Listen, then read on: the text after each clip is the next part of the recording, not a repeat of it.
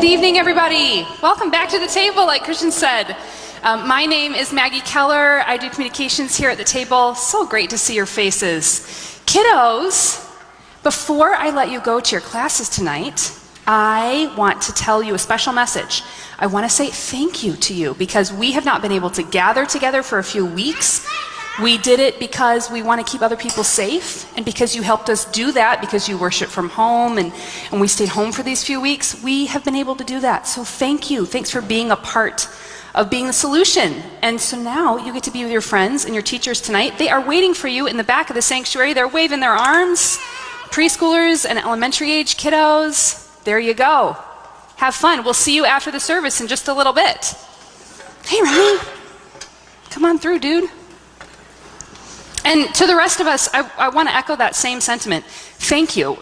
We have had just one heck of a season recently. It's been a time for flexibility. And you have just shown us over and over your ability to flex, to be just adaptable, and we appreciate that so much. So we're glad to be back together. Thanks for wearing your masks. We're going to continue to do that. And we're taking a page from our host church, Bethlehem Lutheran, and they are requiring masks. Wherever possible, we like to link arms with Bethlehem Lutheran. We love to know what they're doing and pair with them when we can. So there's an opportunity coming up here in a couple of weeks. They've got an Ash Wednesday service, and it's for all ages, families included. It's at 5:45 on Wednesday, March 2nd, and that'll be a collaboration. More news on what that collaboration will look like in the coming weeks, but we would invite you to join us as we join with them and celebrate Ash Wednesday, which is the start of Lent. If you can believe it, it's already the 40 days leading up to Easter. So we would love for you to join us for that service of reflection, for all ages. Another one of the ways that we try to partner with Bethlehem is staying flexible. When we started this collaboration, we knew there were going to be a few Sundays a year where they have a music series in this space in the evenings on Sundays. So one of those Sundays is coming up. It's on March 6th, which is the Sunday after Ash Wednesday.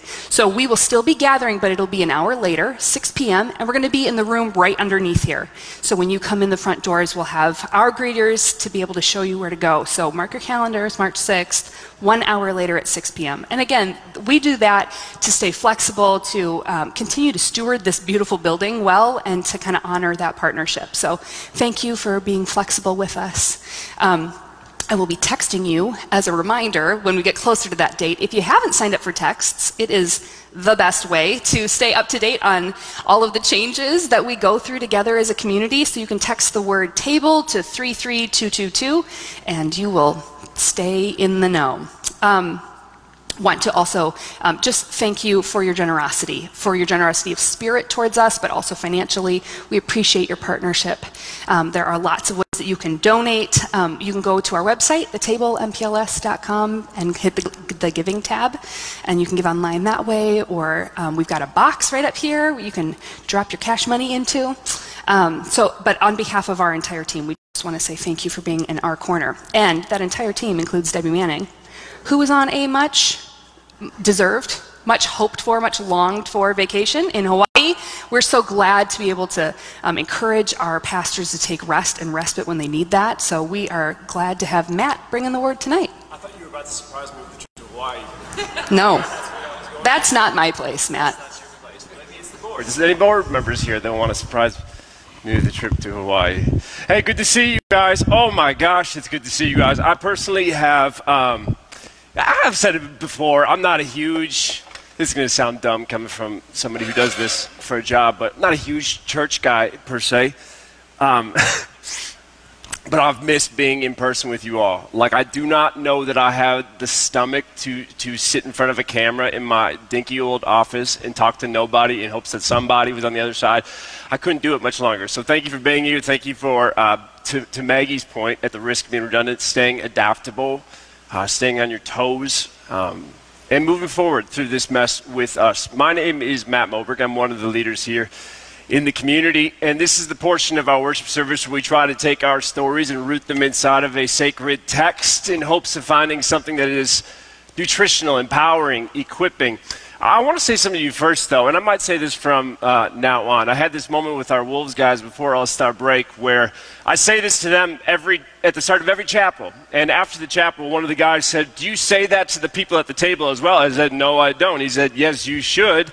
And so let me just say this. Regardless of whether or not you get anything out of the content I'm going to set out to provide for you right now, the number one thing that I want you to know is that who you are is more important than what you do, even if what you do gets more attention than who you are.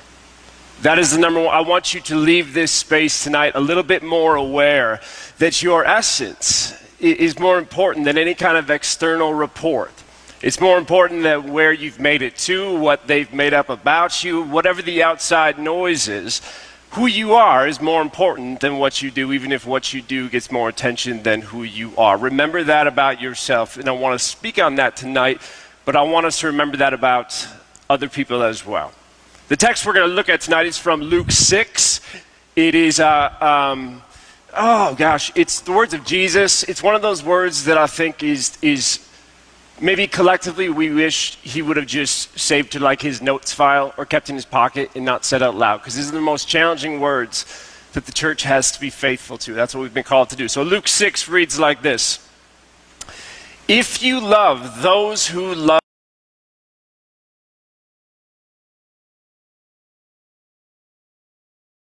even sinners love those who love them." That's not like some lofty feat. You're not putting together a highlight reel by being kind to those who are kind to you.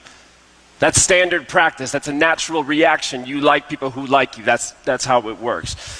Everybody is doing that. And if you do good to those who are good to you, what credit is that to you? Everybody's doing that. And then if you lend to those from whom you expect repayment, what credit is that to you? Even sinners lend to sinners expecting to be repaid in full.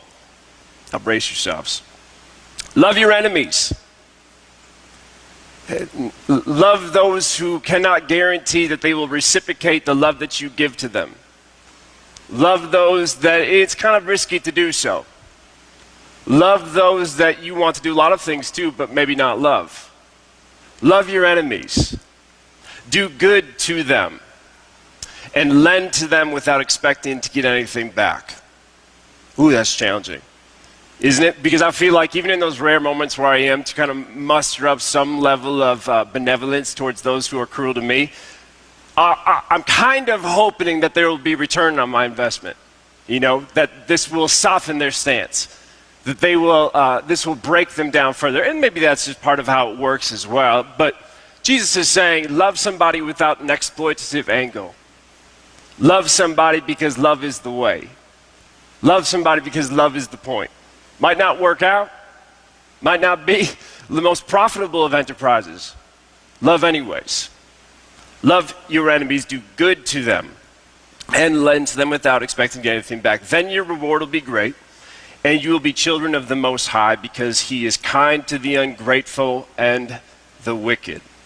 Be merciful, just as your Father is merciful.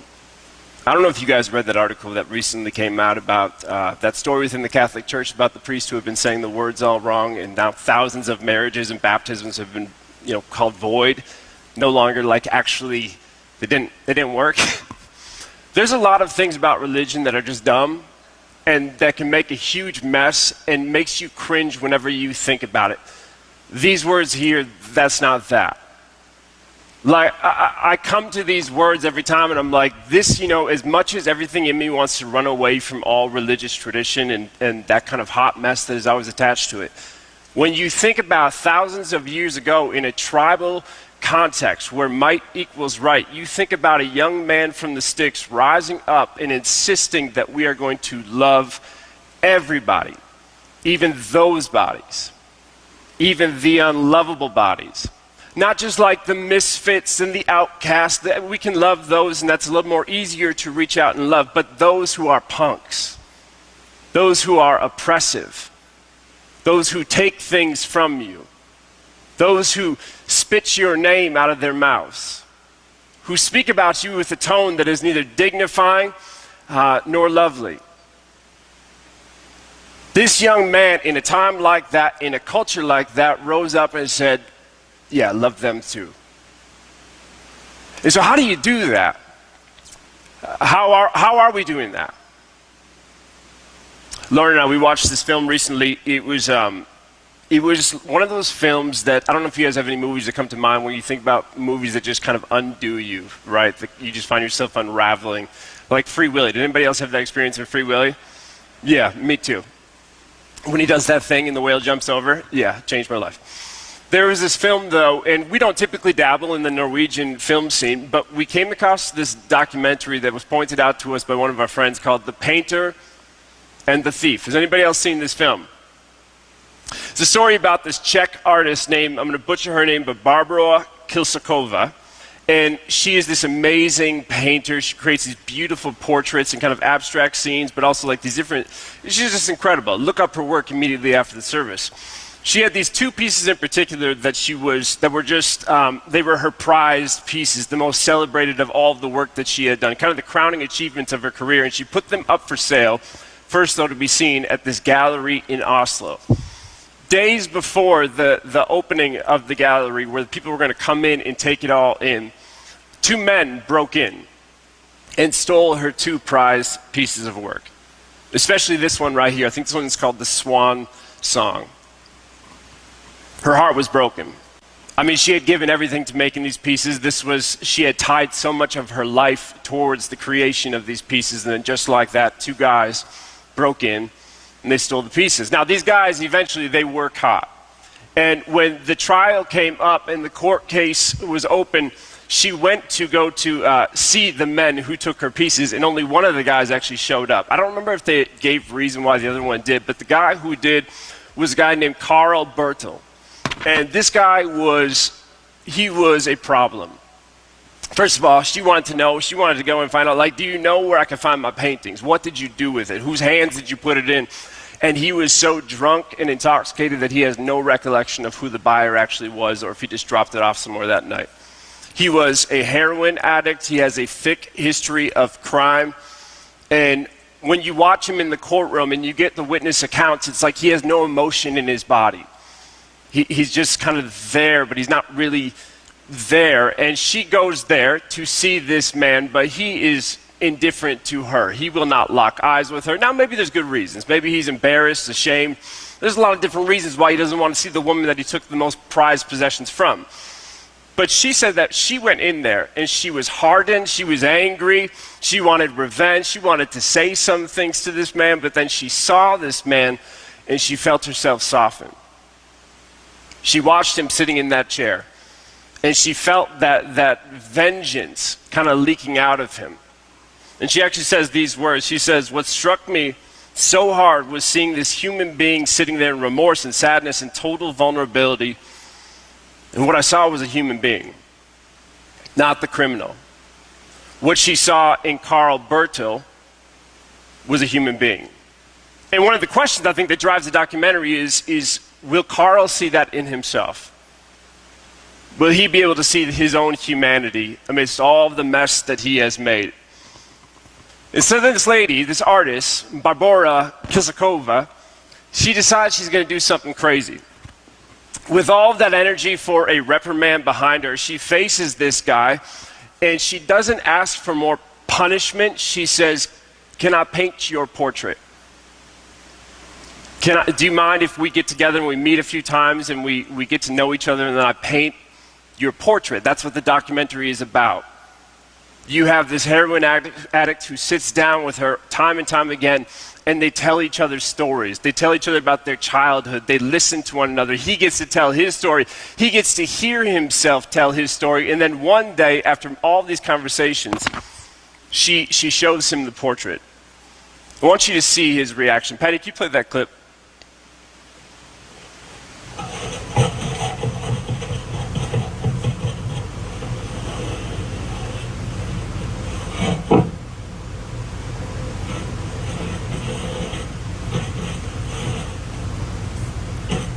So I hope you don't get lost on the way, and see you here in 20 minutes. Hi. Hi.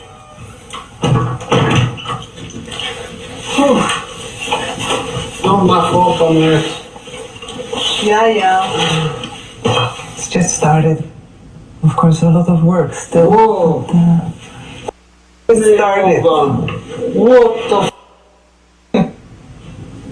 You didn't know. You did this from... No. Whoa.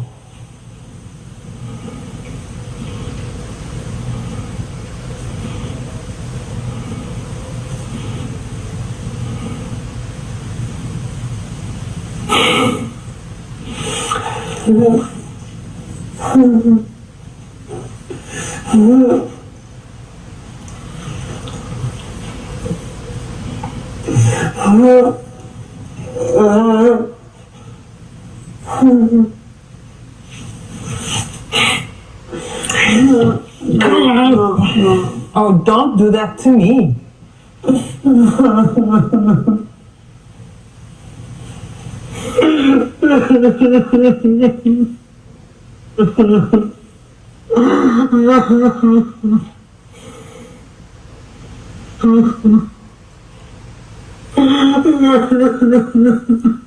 I truly do not mean to make you cry, Bertil. I don't know if I should take this as a compliment.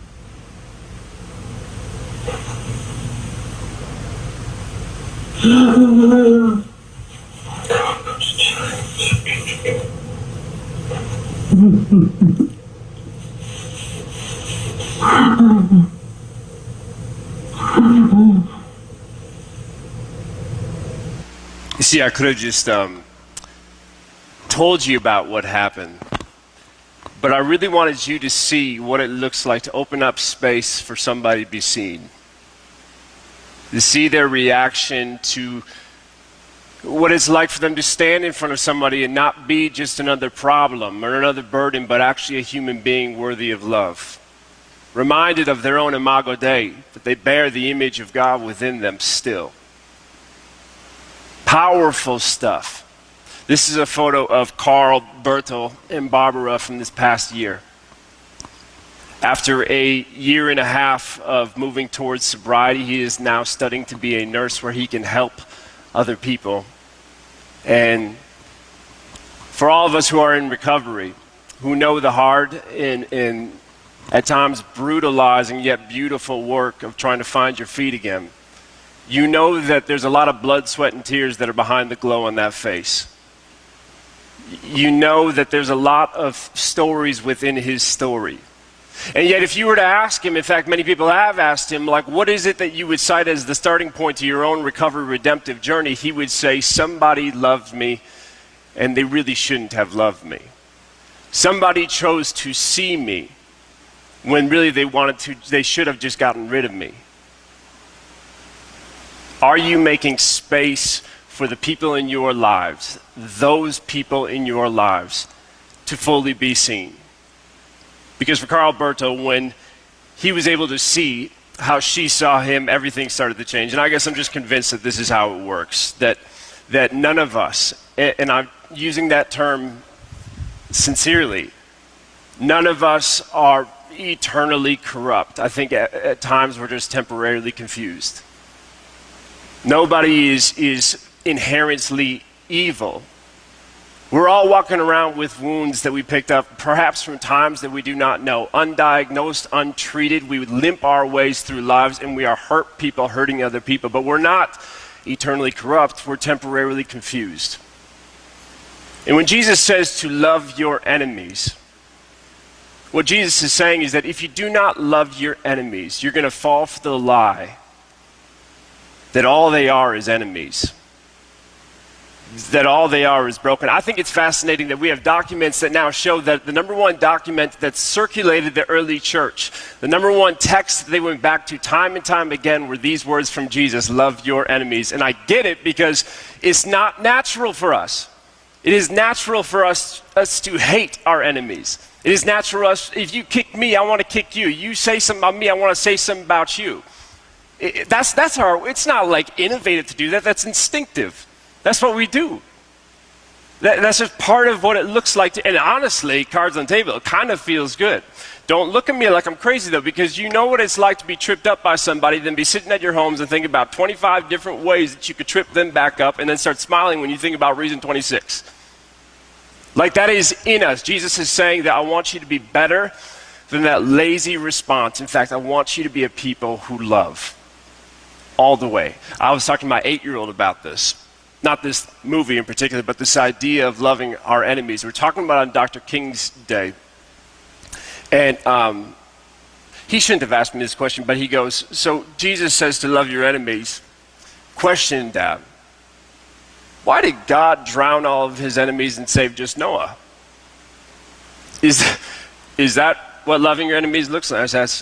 You better go ask your mom that question right now.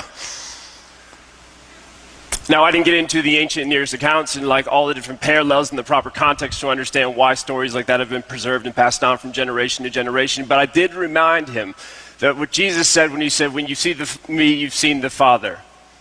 And if you look at the life of Jesus again and again, sometimes it's explicitly stated like it is here in Luke 6, but it is consistently demonstrated throughout his totality of his life what it looks like to actually love your enemies.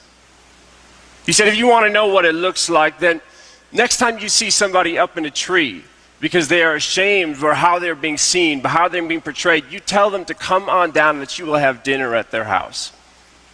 Next time you see somebody that has lost their mind and they're out on the beach by themselves, cutting themselves with stones, and everybody in town is laughing at them and pointing fingers at them and calling them all sorts of names, you walk up to them and say, what is your real name? Not the noise that they all put around you. Next time somebody tries to kill you, next time they put something through your body and they're laughing as the life leaks out, do not be a mirror to their hate, be a window to God's love and say, Father, forgive them. They don't know what they are doing. They are not eternally corrupt, they are temporarily confused. And I will continue to see them in the way that they actually are until they catch up and see them that way themselves. I will make space for them to come back to themselves because they're not eternally corrupt. They're temporarily confused. Love is that thing that wakes us up, to sober us up, to actually see us for who we are. This is why I love that Anthony DeMello, he says, Patty, do that quote. They say that love is blind. There's actually a Netflix show on that. They say that love is blind. There is nothing so clear-sighted as love. But sometimes it can be beneficial to just be blind, to make people as small as the labels we put on them, to keep people inside of the box that is convenient for us, to turn people not into people, but into props that justify the way that we think and that we believe in our minds to be true. There's a story about a blind man who comes up to Jesus. It's in Mark 8.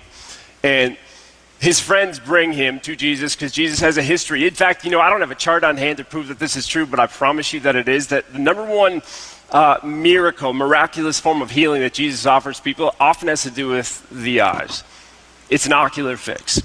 Jesus intervenes in their lives and he creates sight where there was previously blindness. Matter of fact, in John, don't open your Bibles and check this, but John 9, I believe, Jesus says that that's the reason why I'm here. I've come to give sight to the blind and blindness to those who can see. Think about that. To all of the people who think that they are seeing truth in their minds, who think that they know what it is that they're looking at, all of those people, I'm going to invite them to face reality to the point where they realize they're blind. That they don't have everyone as figured out as they want to believe.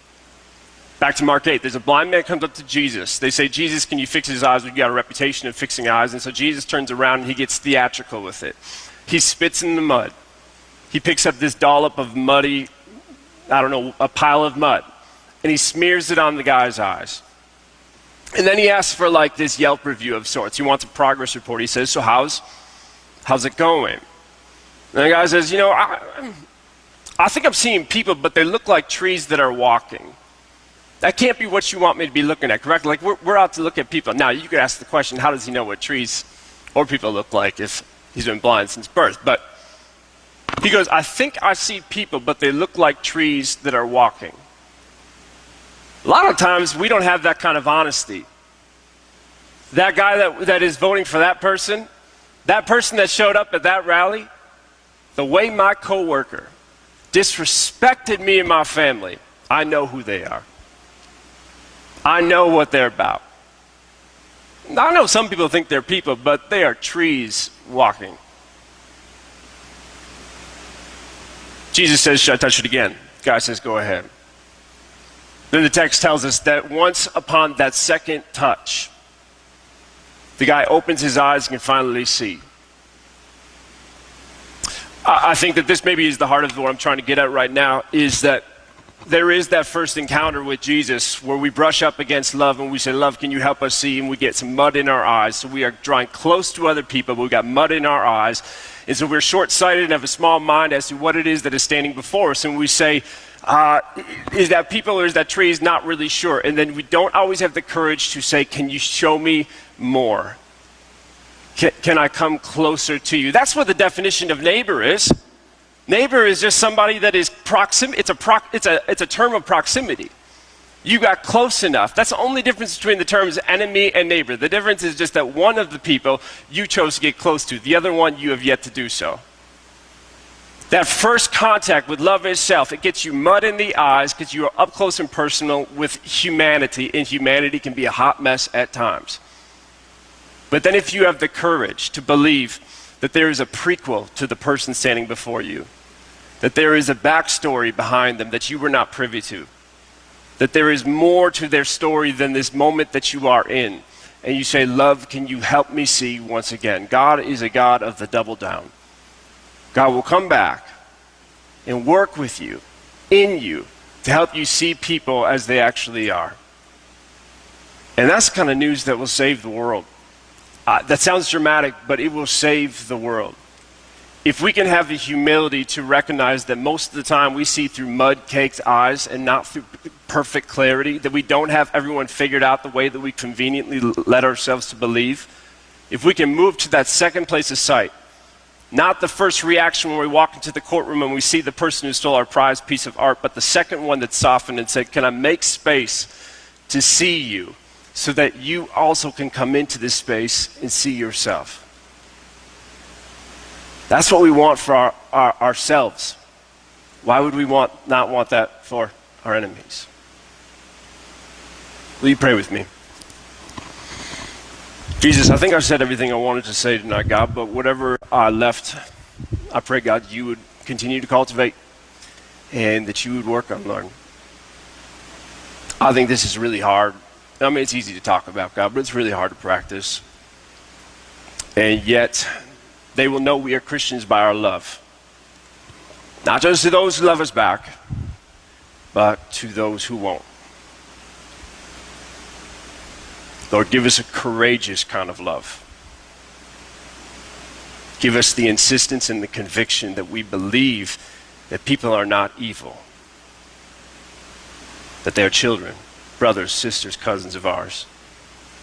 In Christ's name, we pray all these things. Amen. Amen. You know, I couldn't help but think that communion is also a space where a space that Jesus created for people to be seen. Because, good Pastor Matthew, correct me if I'm wrong, Judas was there too. And so when Jesus celebrated the Eucharist for the first time, it was in the presence of the one who would betray him. And so I don't think we have to look very far to find an example of what it means to make space for others to be seen. The same man who betrayed Jesus was served the same meal that you are about to receive right now. And if that's not, an open table, I don't know what is. And so that's what this space is about. This is a space for you to be seen by a God who loves you no matter what you have done, no matter what you will do. So I invite you to take out your elements. As we remember that on the night that Jesus was betrayed, he gathered in a room with his friends and his enemies. And he took the bread and he broke it after giving thanks. And he said to his friends, "This is my body and it's broken for you. Whenever you eat this, do this in remembrance of me." Feel free to take that now. And then he took the cup and he poured wine into it. And he told his friends and his enemies, "This is my blood, and it's been shed for you. Whenever you drink this, remember me." Feel free to take your wine now. So friends, as Jesus did for us, I hope that we can do for one another, creating a space to remember who we are, who you are, and how loved you are. Because it's who you are and not what you've done. Will you stand with me? Together we're going to pray the prayer that Jesus taught us to pray, saying, "Our God, who art in heaven, hallowed be thy name. Thy kingdom come, thy will be done, on earth as it is in heaven. Give us this day our daily bread, and forgive us our debts, as we forgive our debtors. And lead us not into temptation, but deliver us from evil. For thine is the kingdom, and the power, and the glory forever." Amen. I was at this gathering a couple weeks back after Amir Locke was killed, and different movement leaders were sitting in the room. And after talking about just the days to come in light of everything that's already came, one of the leaders said, "It goes without saying, but we must say it again, that it's important for us to move forward with conviction, but not at the cost of also carrying compassion, lest we end up going for revenge and not redemption." And that has been ringing in my head ever since she said it. That is the road for followers of Christ. That is the way that we walk, is that we are not aiming at revenge of our enemies, but redemption for all of us. Amen? Amen. Go in peace. We'll see you next Sunday, you guys. We're back, huh? Awesome. Love you guys. Oh, we got the benediction. Wow, it's been a minute. Okay. Something felt weird there. Will you do me a favor? Hold out your hands, close your eyes, and receive these words from the heart of God. Friends, no matter who you are or what you've done, who you love or what you've lost, where you've gone or the places that you've stayed, know that there will always be a seat here for you at the table, because you are a beloved child of God. And beloved, you belong. Now you can go in peace. See you next Sunday.